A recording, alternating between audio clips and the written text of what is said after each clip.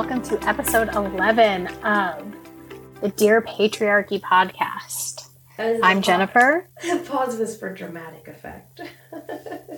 When did I pause? There was like a 2 or 3 second pause, almost like you forgot the name of the podcast, but then it was really dramatic. So if you ask Google to play the Dear Patriarchy podcast, it can't find it. But if you ask it to play Dear Patriarchy podcast, so I want to be mindful of not saying the Dear Patriarchy podcast. Oh my gosh. That was a really good reason for the pause. Did you know? I'm sorry I mocked you.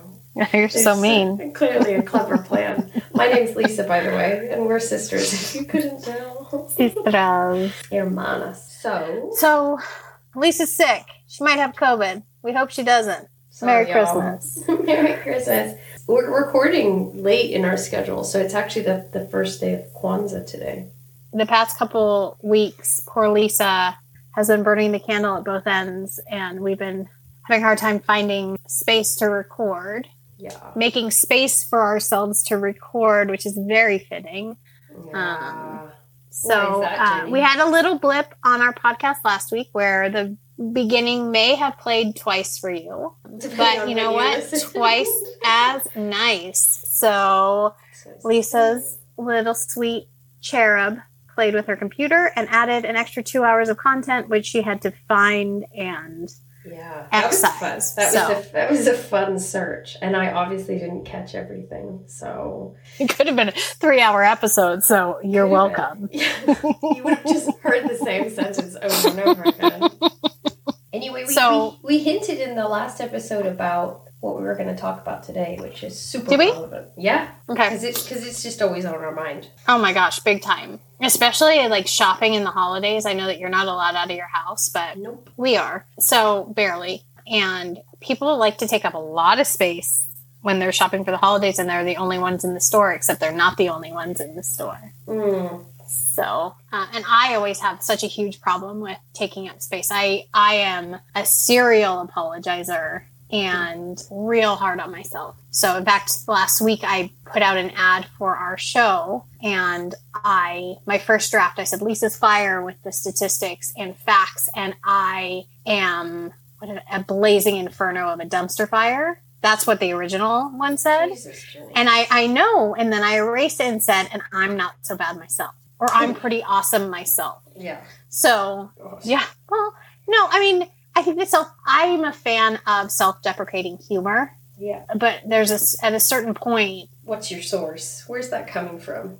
Right. And how much of that do you believe? And why would I be so hesitant to say, like, we're having fun doing this thing? It's okay to say that I think we're good at it. Yeah. I mean, even that has a qualifier in it, right? So it's taking up space, isn't it? Right. Are you? And I think that the reason that I suggested this topic was because I've been going to the gym a lot more because it's kind of the only way I can get childcare for the kids. And so while I'm in the gym, like as I'm kind of skittering around the locker room like a sidewalk crab, a sidewalk crab? Well, sidewalking crab, right? Like, because they walk to the side. Yeah, not the sidewalk. Why are there crabs on the sidewalk in North Carolina? This is such a weird state.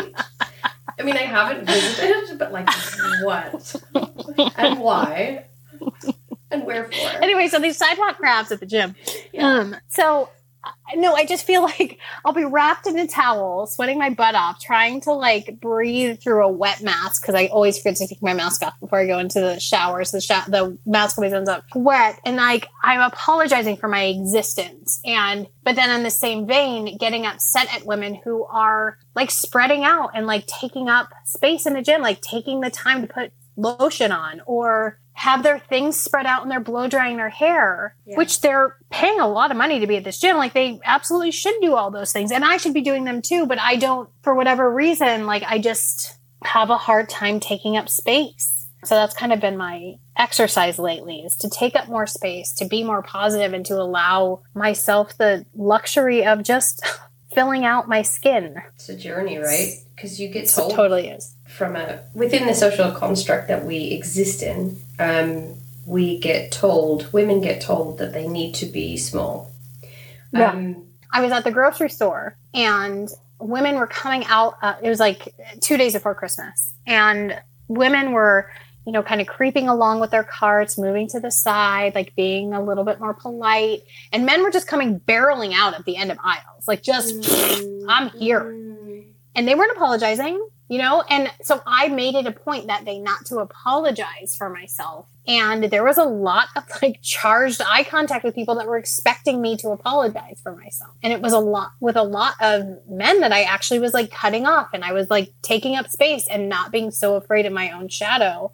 And I think that men are taught, go ahead. And I just felt that I'm ready to take that back. So anyway, sorry, I cut you off kind of, but you cut yourself off. I did.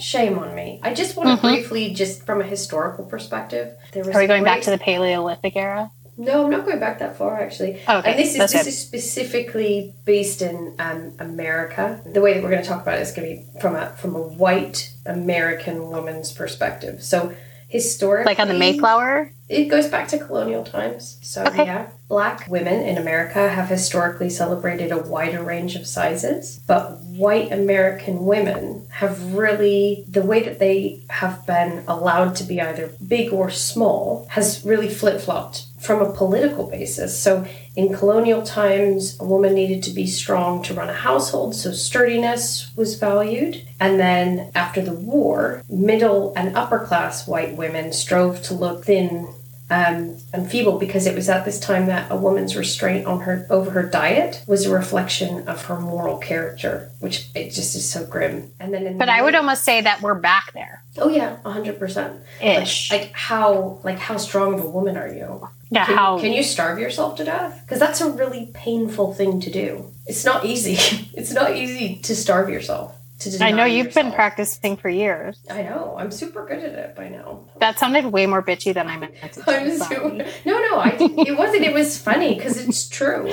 We got taught, side note, our parents, right, allowed us to take diet pills from a very young age. I'll say our parents because one of them looked the other way and the other one literally forced it down our throats. But we were allowed to take diet pills from our early teens that were full of ephedrine. So, we are no strangers to starving I think I probably ourselves. was bought my first bottle when I was 11. Maybe 12. 11 or 12. Yeah, so that's all ingrained in us. We know how to deprive ourselves of food. We know how to look at food as the enemy, and we know how to look at our body as the enemy. And we know how to take some speed. Yeah, girl. And we were raised in Southern California. You can't find a deeper, darker bastion of self-hatred tying into what your body looks like than Southern California. I don't think you can.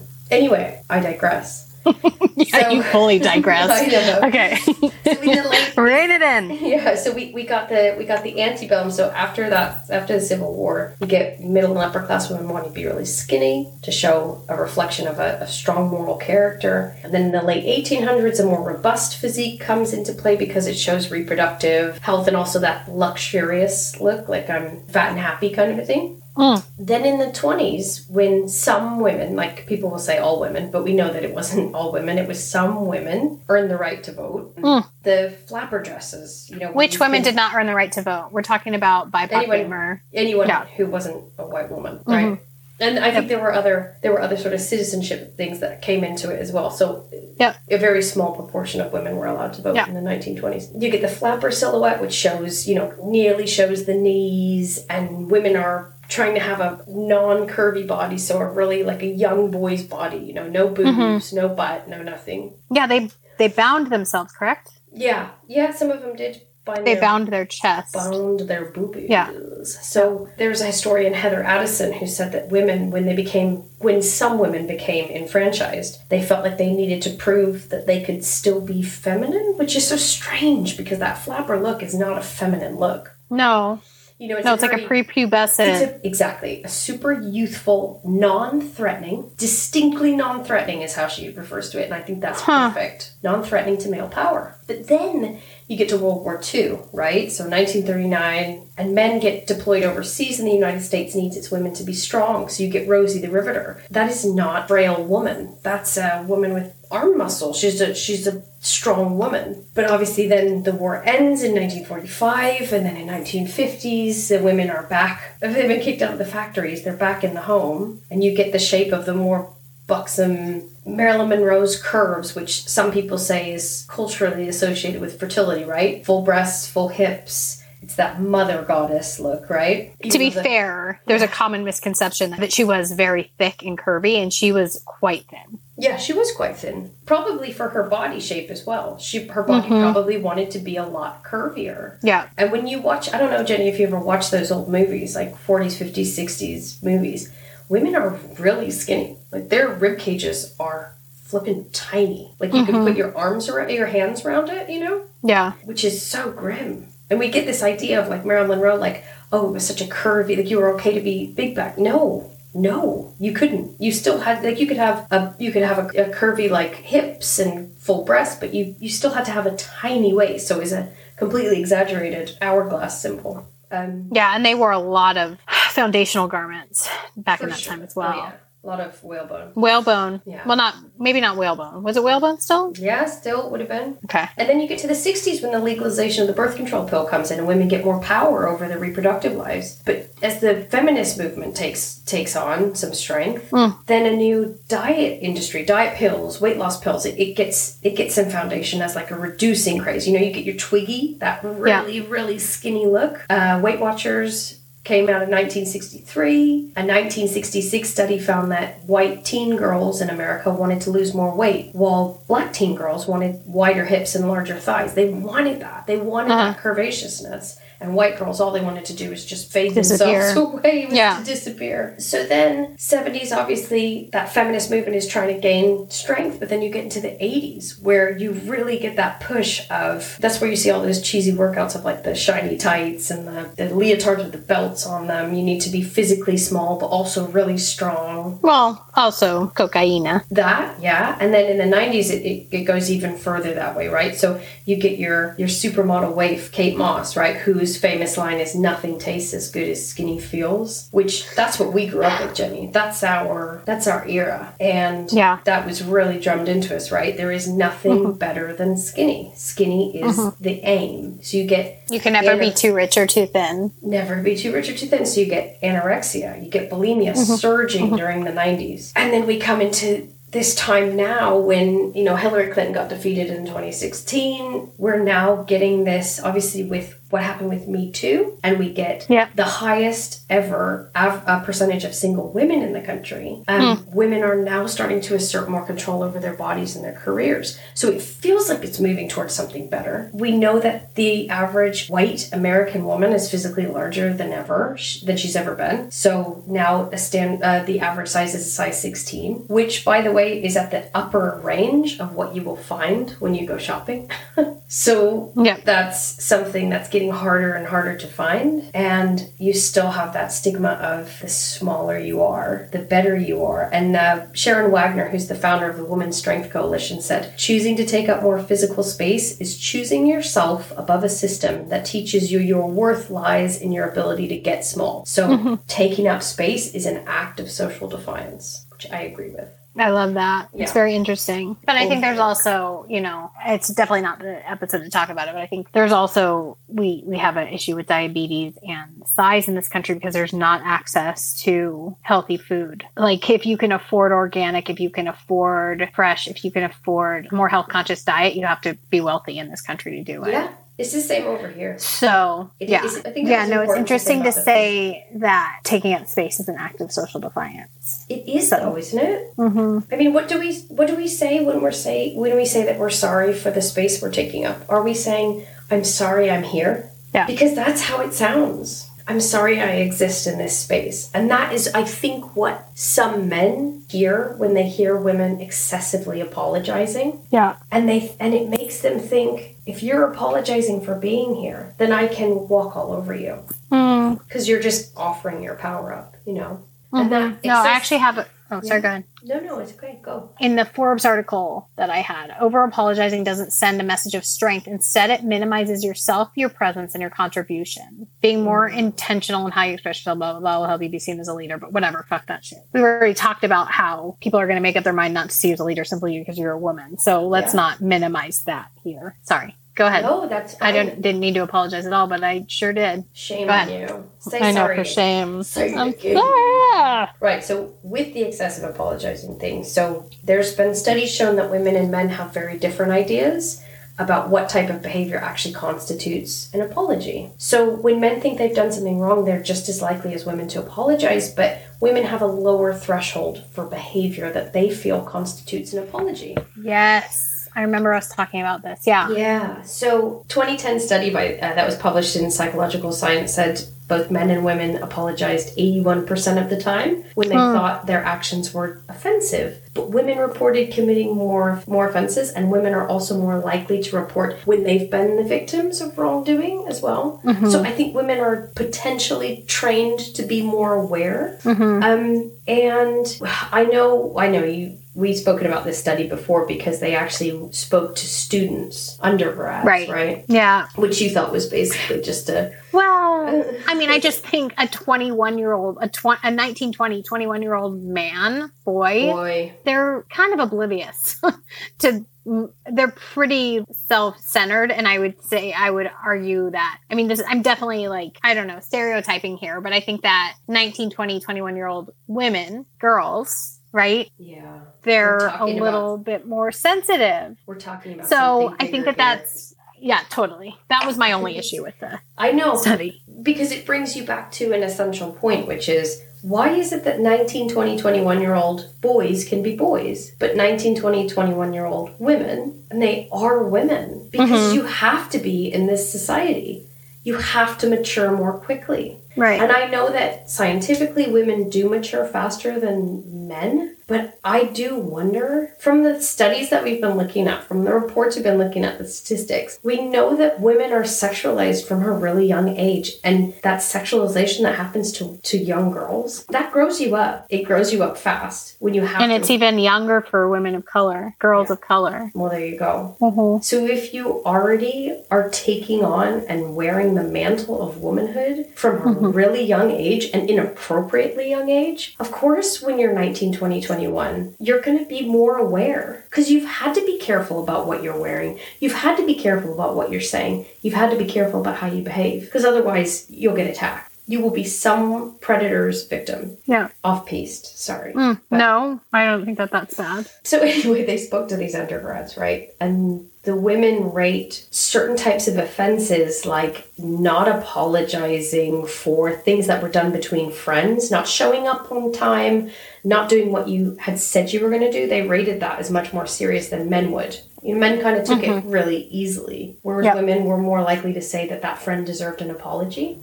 And when we look at these things, it's easy to say, just stop apologizing. If it's really ingrained in you, it's ingrained in me, it's definitely ingrained in you, Jenny. You have to think about why you're apologizing, even just to understand it. Because when you're saying things like, oh, sorry, I didn't respond to your text message, or I'm sorry I didn't get back to your email. Yeah. You're reinforcing a notion that you've done something wrong. You're not just reinforcing that externally, but internally as well. So then you have guilt and self-doubt and blame, and your confidence takes a knock because you just feel like you're constantly having to apologize for something that actually doesn't need it. Yeah. There's different ways to frame those things. I read something once that said, instead of saying, sorry, I'm late, say, thank you for waiting for me. Instead of saying, sorry, I didn't get a chance to call you back. Thank you for being patient. It was just reframing the way you say things. But I think that we're expected to apologize. Oh, yeah.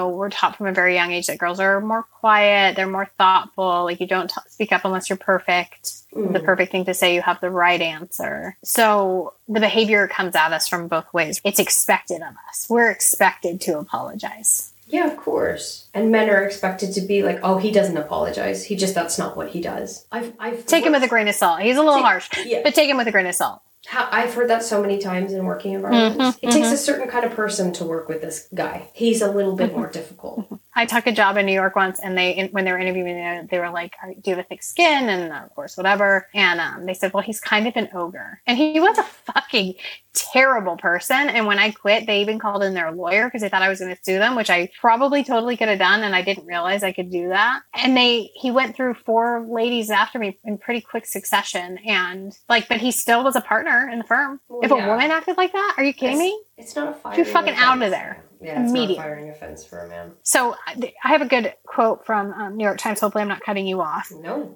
Women are in a double bind. If we talk in a way that people think is self-effacing, like apologizing a lot or not talking up what we're good at or acting like we're better than everyone else, underestimated at work. Dr. Tan. Anyway, we'll post this in the show notes. New York Times article. But if you talk in a way that you're confident, then you're seen as too aggressive. Absolutely. So it's a double-edged sword. Like if you stop taking up space and start speaking in a way that's typically seen as more masculine, we've already spoken about this in many episodes, that it's frowned upon. But at the same time, if you do the other thing, then you're not seen as good at your job.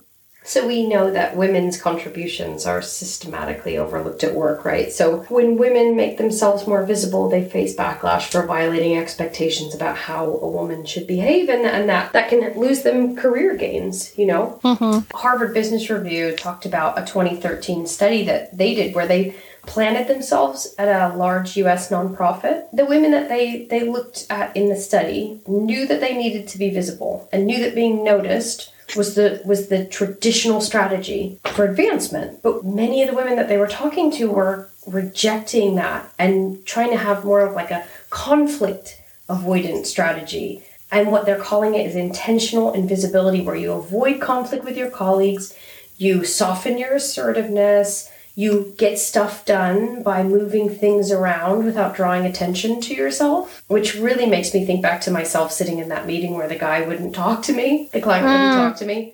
And I was like, well, I just need to get the job done. I know how that feels. It feels like the right thing at that time because you just need to do your job. Mm-hmm. And the consequence of it is that these women that do this, they're well liked, but they're underappreciated because nobody really knows what they're doing. Yep. You know, it's not that whiz-bang crash of success that men get. Yep. And can I just say one thing that I think is so ridiculous is they were supposed to be in 2019, March of 2019, NASA canceled the first all-female astronaut spacewalk outside the ISS, the International Space Station. And the reason why was because the size suits that were needed by the 2 female astronauts, so Christina Koch and Anne McClain, only one of them got prepped for the spacewalk. And the mission didn't happen because there wasn't enough space for both their suits to be done. And NASA discontinued making extra large and small size spacesuits, but brought the larger size back because some male astronauts needed them. But the small suits, which fit female astronauts, are still unavailable. They haven't started making them again. That seems really off-piece, but somehow that just... it ties into this for me because it's fucking infuriating. It's what it is. Yeah. Fuck you, NASA. How many millions of dollars do you have? Make a damn small suit. And fucking prep it. If you've got the first female... like, wouldn't that be the first thing you do? Like, are the suits prepped? How fucking insulting for those women who have been working their asses off to become astronauts. Yeah. To be like, sorry, Jane, you don't get a suit. Sorry, I didn't listen to their names. Sorry. Yeah, it's okay. Oh my God, you're part of the problem. I am. I erase women. I totes didn't listen to their name. No, I didn't. Yep.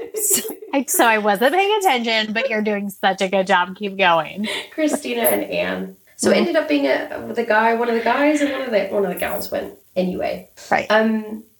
So his suit was prepped, even though he wasn't part of the situation. Yep. No. That was a choice that someone made. I know, right? Someone made a choice. No, or is it someone just going, the spacesuits are fine. They're always fine. We always have a large spacesuit prepped. But then they're like, no, we need a small and a medium. They're like, oh, damn. I mean, couldn't she have just cuffed her pants? Like, that seems really high maintenance. Hey, for sure. Just pin it. It'll look fine. Duct tape. Just going back to that Harvard Business Review study, so they went into a couple different things, which was the women in the study, when they kind of delved deeper into why they're doing this conflict avoidant thing, the women felt like being more visible in the office hurt their odds, but also being less visible in the office hurt their odds. So they knew that they were stuck between a rock and a hard place. They knew that... Because it doesn't matter what you do unless you have a woman advocating for you in the leadership team, or unless there's a man in the leadership team who can look past the fucking patriarchal bullshit and empower you and propel you forward the way that it's done, typically for white males. You're not going to go anywhere, and nothing you do or say is going to fucking work. Damn, girl. I told you about that. No, I just was thinking about this the other day because I'm watching people progress in their careers, and I'm so proud for my counterparts and how well they're doing in their careers. And I remember when I was in my late 20s, early 30s, one of my mentors at the time told me, you have great momentum right now. If you don't do something amazing in the next few years, your career won't go anywhere. And he was right, because no matter what I fucking did, my career didn't go anywhere. Mm-hmm. And so I'm thinking about this, women trying so hard to empower each other, to take up space, and they just are fucking stuck, staring up through that glass ceiling at fucking other people going above them, who are not smarter, who are not more educated, who are not more driven, who are not more passionate. They just got the fucking hand up. They got the fucking help to continue moving in their career, while other people who are more deserving are getting the help, and they're going to heights that other people can only dream of, thinking that they did something wrong, questioning what they said in the meeting, what their executive summary looked like, all of the things. And it's fucking bullshit. And this is why we wrote the book and are doing this podcast, because it doesn't matter what you do if you don't have the allies or you don't have the mentors that help you get to where you want to go. I agree. You're a spicy meatball. You were saying? Yeah. So many women turn to invisibility to avoid backlash from their bosses and colleagues. Yeah, I never did that. I agree with everything that you said, Jenny. And I think the next point is one that I really struggle with, and that is some women feel really inauthentic when they're very visible. I don't like to shout. I don't like to self-promote. That isn't me. And so they don't want that. They move more towards like a communal style, doing the work that they need to do, helping their colleagues, you know. But the problem is while it stays consistent with their personalities, you don't take up space. You don't take credit for what you do. You remain less visible. And while I feel like there is a really nice feeling in maintaining your authenticity, you have to work on your company culture to recognize that kind of authenticity as just as valuable as the loud, self-promoting leadership style. And when we get into being a mother, which I know not everybody is a working mother, but we are working mothers, and we tend to embrace intentional invisibility because it gives you more time and energy to fulfill the obligations that you have. You know, It helps women avoid backlash from their partners as well. So some women, when they have kids and then they come back to work, if they choose to do that, and then they try and take professional risks or they try and move their careers forward, they can sometimes find that it's to the detriment of their family stability. And some people's partners don't like it. They get threatened by it. Yeah. You wanted to have a kid, so stay home and have the kid. You can't have it both ways. So you can have as modern a partner as you possibly could hope for, and there is still an accepted gendered burden of maintaining family stability. Yeah. And that happens when someone gets sick. That happens when there's an emergency. It happens whenever the status quo that you've all gotten used to falls away. And so you tend to, in a cis relationship, right? A cis two-partner relationship, you tend to see women who have their careers crafted around flexibility and stability. So maybe a part-time, lower-paying job, while their husbands have a riskier but potentially more rewarding job. Well, that's higher earning. And this has a lot to do with the traditional culture that a corporate construct has always taken. You know, I want to see you in here first thing. I want to see you at night. You die at your desk. You always take the phone calls. And as working mothers stand up and say, look, I need more flexibility. That flexibility is automatically like, okay, well, it won't be you. It won't be you that moves up to the next level. It won't be you. Well, we also Chase have a is stigma company. attached to a working mom that we don't have to men, period. We talked about this in another episode, but like, I'm going to go back to Jane. Jane had to go home early. She has to pick up her kids. Yeah. Joe left work early, but he always goes to the gym between 5:30 and 6:30. So don't try to contact him then. You can talk to him tomorrow morning. And that's somehow that gym or that whatever, or the, you know, the darts championship or the bowling league that Joe's a part of is far more acceptable in the corporate setting than Jane, who had to pick up her kids from daycare or school or whatever the fuck. Agree. Can I also just say that darts over here in the UK, they have that on TV and people sit in the audience and cheer, Jenny. It's the craziest shit. Snooker too, right? Snooker. Oh yeah. But I mean, yeah, okay, I guess I kind of like watching snooker tournaments. But Ew. I know. Weird. If you knew about Ronnie O'Sullivan, you'd know. But No, I'm good. You don't know about him. I'm all set. Thanks. Oh, I mean, like the dart guys are all like, they look really slovenly. They for sure like live in a basement somewhere. Wait a second. Does not smell Are we nice. still talking about darts? Yeah, and can I just say they all have really weird nicknames like the ham fist or the clam bake. Like they're all super random. Why are we It's still not talking about professional. darts? It's not been professional. 7 hours. I know. I think the thing to So- say is, can I just say this thing? One thing. Sure, only- you have my only- permission. only I'll two. allow it. So the main way for organizations to counteract the implicit biases that penalize women is to change the workplace culture, right? Align your behaviors and your processes and your systems with an egalitarian organization that minimizes the risk for people who step into the spotlight. Yeah, I'm talking about women, bitch, but also I'm talking about anybody who's not a white man. Mhm. Do you know what I mean? Yeah. So a lot of these articles kind of devolved into the same, like, here are the tips for not fucking getting shit on at work. And, Oh, let you me know, guess. They told you to be loud, right? Be loud, girl. Hold on. no, listen to this. This is from Forbes. Okay. 3 tips. Practice self-awareness. Oh, fuck off. Go fuck yourself. Seriously, what woman isn't completely aware of every single aspect of herself? I mean, women even notice if they've got a hot dog hanging over the edge of their bra and their back that they don't even see. Why would you keep food in your bra? Oh, you know what I'm talking about. When you get that roll on the top that I like I have like a full rack of Hot ribs hanging over my bra at this point. Oh my god. Kind of made me hungry. It made me think of a Costco hot dog. I love You're those. vegan. I would for Anyway, sure. I but, would like, for sure- women are Jenny, horribly- This is important. I would keep a Costco hot dog in my bra because those things are good. You're the worst vegan ever. Anyway, all I'm saying is that women are so hyper aware of everything about themselves. To a certain extent. I mean, I have like gone places and looked down and I've got full baby sludge on the front or the back That's of me. a different thing. That's a motherhood thing. That's the Yeah. exhaustion of No, but everyone. women, there's the funny thing, practice self-awareness. Like, fuck No. you, women are, that's why we're apologizing every 5 seconds, because we are horrified at ourselves for taking up space. Have you ever Okay, then the sat second- next, you know, like, I don't know if this happens to you if you take public transportation, but over here you, like, have to, right? Mm. And when you sit on the tube or on a train, and you have to, in the times when you used to sit next to people, and it would be like one man in the middle seat with his legs splayed, and 2 women, like, pressing their knees so close together that they're actually, like, one leg's on top of the other leg, and they're, like, crumpling in their seat. Yep. Man spreading. So they don't have to touch that man's meaty thigh.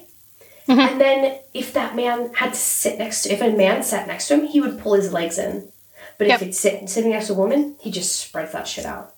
And if you So I have a say quote from- anything, I have a quote from Elite Daily that says, why is it that being female means we have to be aware of the space we deserve, in quotation marks, to occupy? For our entire lives, women learn to be accommodating and amenable, while men are taught to be adamant and stand their ground. Even physically, we fold up into ourselves, cross our legs, and feel Yep. small in a chair. Yep. Guys, however, have no problem stretching out and taking up too much space, be it an extra seat on the subway or elsewhere. Amen. And can I just say, I posted something on our Instagram stories, which I'm going to be doing, which is my new exercise for 2021. If I am walking down the street and a man comes towards me, I'm not moving out of his way anymore. He can step in the street or step to the other side of the pavement/sidewalk. And if I run into someone, I run into someone. So the woman that posted it said she'd run into 28 men because they thought she would move. Yeah. See, so I'd be afraid of violence. Oh, I don't care. Because that would, So, I don't care now. I had two, there's a Refinery 29 article that had like a slideshow of different women telling the different ways they take up space. And of the like 10, only 2 of them were actually where people took up space. The other 8 were like people just not apologizing for their existence, which was heartbreaking, but that's, maybe we'll have to do 3 episodes about this. But anyway, one of the women said, I never move out of the way when crossing paths with a man on the sidewalk. If he wants to walk into me, then walk into me he shall. But usually they move off to the side at the last minute. Good. Well, let's see if it happens. So, I'm serious, Jenny. I'm going to take freaking videos of this. This is what I'm going to do when I have to go back to work. It's going to be great. Just be careful. I'm fired up. All right. So, the 3 tips. The first tip was practice self-awareness. Fuck you. The second tip, change your vocabulary. Edit yourself. Edit yourself. You are not allowed to freely communicate. You are not allowed to be truthful and authentic. Oh my God, fuck Forbes right now. Okay, next. Okay, number 3. Be confident and intentional. Are you fucking... Be aware of yourself. You just told us to be super self-aware and to edit what we say. No, but then be confident and intentional. So... Be intentional in your quiet. So basically, it's like a snake eating its tail, right? Just chomp, chomp, chomp. Fuck off. Yeah. Here's what I say. Be loud. Feel and show your emotions. Don't move out of the way and talk to your body. I said it last time. I'll say it again. Check in with your laboratory, bitches. And I said it in English. I'll say it in American. Okay. Check in with your lab. From the neck down. So here's what I say. Okay. Clearly you don't agree. No, I mean, that stuff is fine. But here's the thing. Yep. Just be your authentic self. And if your fucking authentic self is fucking tired and you don't want to make eye contact and you don't want to fucking talk to anyone at work that day, then don't fucking talk to them. And don't smile if you don't want to. Don't smile. Don't hold the door open for anyone. Just do whatever the fuck you want. Get a coffee and just sit down, put your head down, put your headphones in, get your shit done and get out of there. If you're feeling fired up and you're feeling like you want to take up space and elbow the shit out of everyone in the room, then fucking do it. Build up your support system as best you can. If you're in a role where you're not going anywhere, start fucking applying for jobs. Take control of your life. Take control of your situation. Don't allow people to tell you what you can and fucking can't feel about yourself or your surroundings. It's time to take control. And I'm not fucking saying some bullshit fucking Rachel Hollis shit where I'm saying, oh, get fired up, girl. You can fucking do it. No. Wash your face. Take control of your life in any way that you need to. Take the tiny little steps that are going to get you from there to here. Eat better for breakfast. Eat breakfast. Allow yourself to eat breakfast. Have fucking carbs. Do whatever it takes to add fire and power to your day because you've been giving away your power for far too fucking long. Exist in your skin. Exist in your job. Exist in your life. You don't get another chance. Can I interject really quick? My therapist, what, Rachel Hollis? No, my therapist always talks about how women are born with an essential fire. I love my therapist, by the way. I know I always talk about her because she's the biz. But she talks about women being born with an essential fire. And that fire... over time within our construct, because it is a racist, patriarchal construct, that fire gets dampened. Whenever you feel fired up about something, whenever you feel drawn out by something, whenever something excites you, that's the call of your fire. And you need to answer that call. When it starts to wake up, that's special. It's leading you somewhere. Listen to the call. Because it's there, it's in you, but the way that we have to live now, the way that the world treats women, it dampens your fire. So just listen to your body and, like Jenny's saying, live authentically, and when you feel the call, answer it. Or at least listen and it's hard. It. I mean, we're all so fucking tired. This year has beat the living shit out of everyone. So I'm not preaching, and I said the thing only about Rachel Hollis because there is some inauthenticity there and the borrowing of other folks' words, which I don't believe in at all, and she should be ashamed of herself. And also that thing with her husband. We don't have to go there. If you want to read, if you want to get fired up, Brene Brown is a great place to start. She's great. But there's also people like Rachel Cargle and Opal Tometi. Oh my God. Like, read some Toni Morrison. Yeah, and if you feel Angelou. like you want to be more educated about things that are going on in the world, fucking pick up a book. Yeah. Read about it. If that's where your passion is calling you, do that. Don't settle for the status quo anymore, because honestly, the people in leadership this past year have shown everyone how little they care about everyone. Yes. The people in power have made so much money this year, and I'm not sure I know anyone else that has. We're all in a fractured, weakened state, and if you can find something that interests you, just even the slightest, follow that passion. Follow your love. Follow your joy. Yes. Follow all your of the fire. things. Honestly, I know this sounds really hippy-dippy, but if all women found their fire, can you imagine what would happen? Yeah. Dude, shit would be craze. It would be a maze craze. Like a booze cruise, but way better. It would be totally over the top. There would be a fucking reckoning. And I think that's so long overdue. Totally. And I think that's one of the main reasons why we wrote the book and started our podcast. And it's just becoming more and more clear to me as I as I continue to learn how to be more authentic in my life. If you're tired, respect that and give yourself a break. But if you feel even the slightest bit pulled towards something, really look into that. Go. It'll be hard if you wake up 5 years from now and you are still wishing you had looked more into that thing. 100%. We've been talking about doing this podcast for so long. I never felt worthy to do a podcast, which is so bizarre. I need to look into that myself, but I will go there at some point. And now we do this podcast and we work on the book and we try and make it, like, hone it down, make it better and better. And it's super tiring. We have to do it outside of the hours of paid work and outside the hours of childcare. But it's a commitment that I have to make because it feeds the fire. It calls to the fire. So I have to do it. I also would say that it's the most fulfilling and the most energizing thing I've ever done. But of course, it's all as exhausting as it is. It is, but it's also, it's that listening to the call and knowing that it's worth it. It's all worth it. I think that was a great conversation, and I definitely have more to say about it, but I think this is a good place to wrap it up. And for sure, I just want to say this is the last episode of 2020, so fucking good riddance to this shit house of a year. Amen. And we just want to reiterate, if you are struggling or you need help or you are having a hard time finding resources, please email us at patriarchypod@gmail.com. If you have food insecurity or if the latest round of lockdowns is going to fuck you up, we are here for you and we will do what we can to hook you up with people that can help. Follow us on all the social media, subscribe. We're everywhere now. We just got on Pandora, so I think we're pretty much anywhere.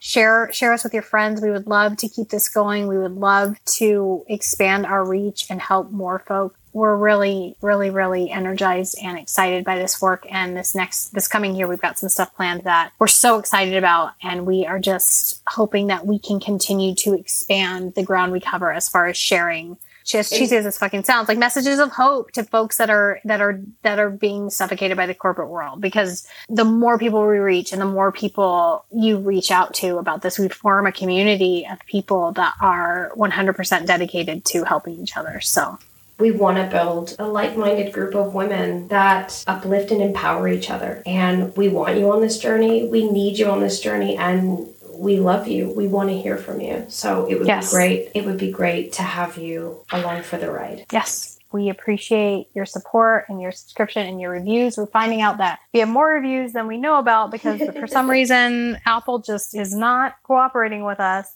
as far as like amassing statistics. So I just have to quickly shout out that we got an amazing one from Kate, who is actually a friend of mine and I love her very much. And she basically just said, the only podcast I listen to, these two are the best. I love all the stats from Lisa. You're welcome. Things you suspect and are horrified to hear are true or worse than you think. The chemistry between Lisa and Jenny is infectious. It's like you're just sitting chatting to friends and they are laugh out loud hilarious. Too bad cat. But there's Their serious talk is honest, factual, and interesting. Only with honest discussion can we move forward. Keep going, Lisa and Jen. Our daughters will be thanking you. And Kate is the best, and she has a beautiful daughter. And I hope that, well, she's super strong-willed and amazing anyway. So if we can give her all the tools she needs to be Boudica or whatever it needs to be, she'll be it because she's incredible. So thank you, Kate. You're amazing. And please do your reviews. That was from the 9th of December. We only just got it. So it seems to take about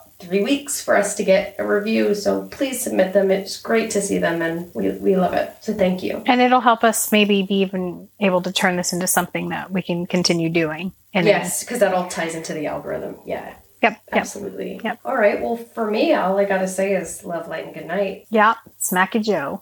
2021, here we come. Slappy Joe, for God's sake. Okay.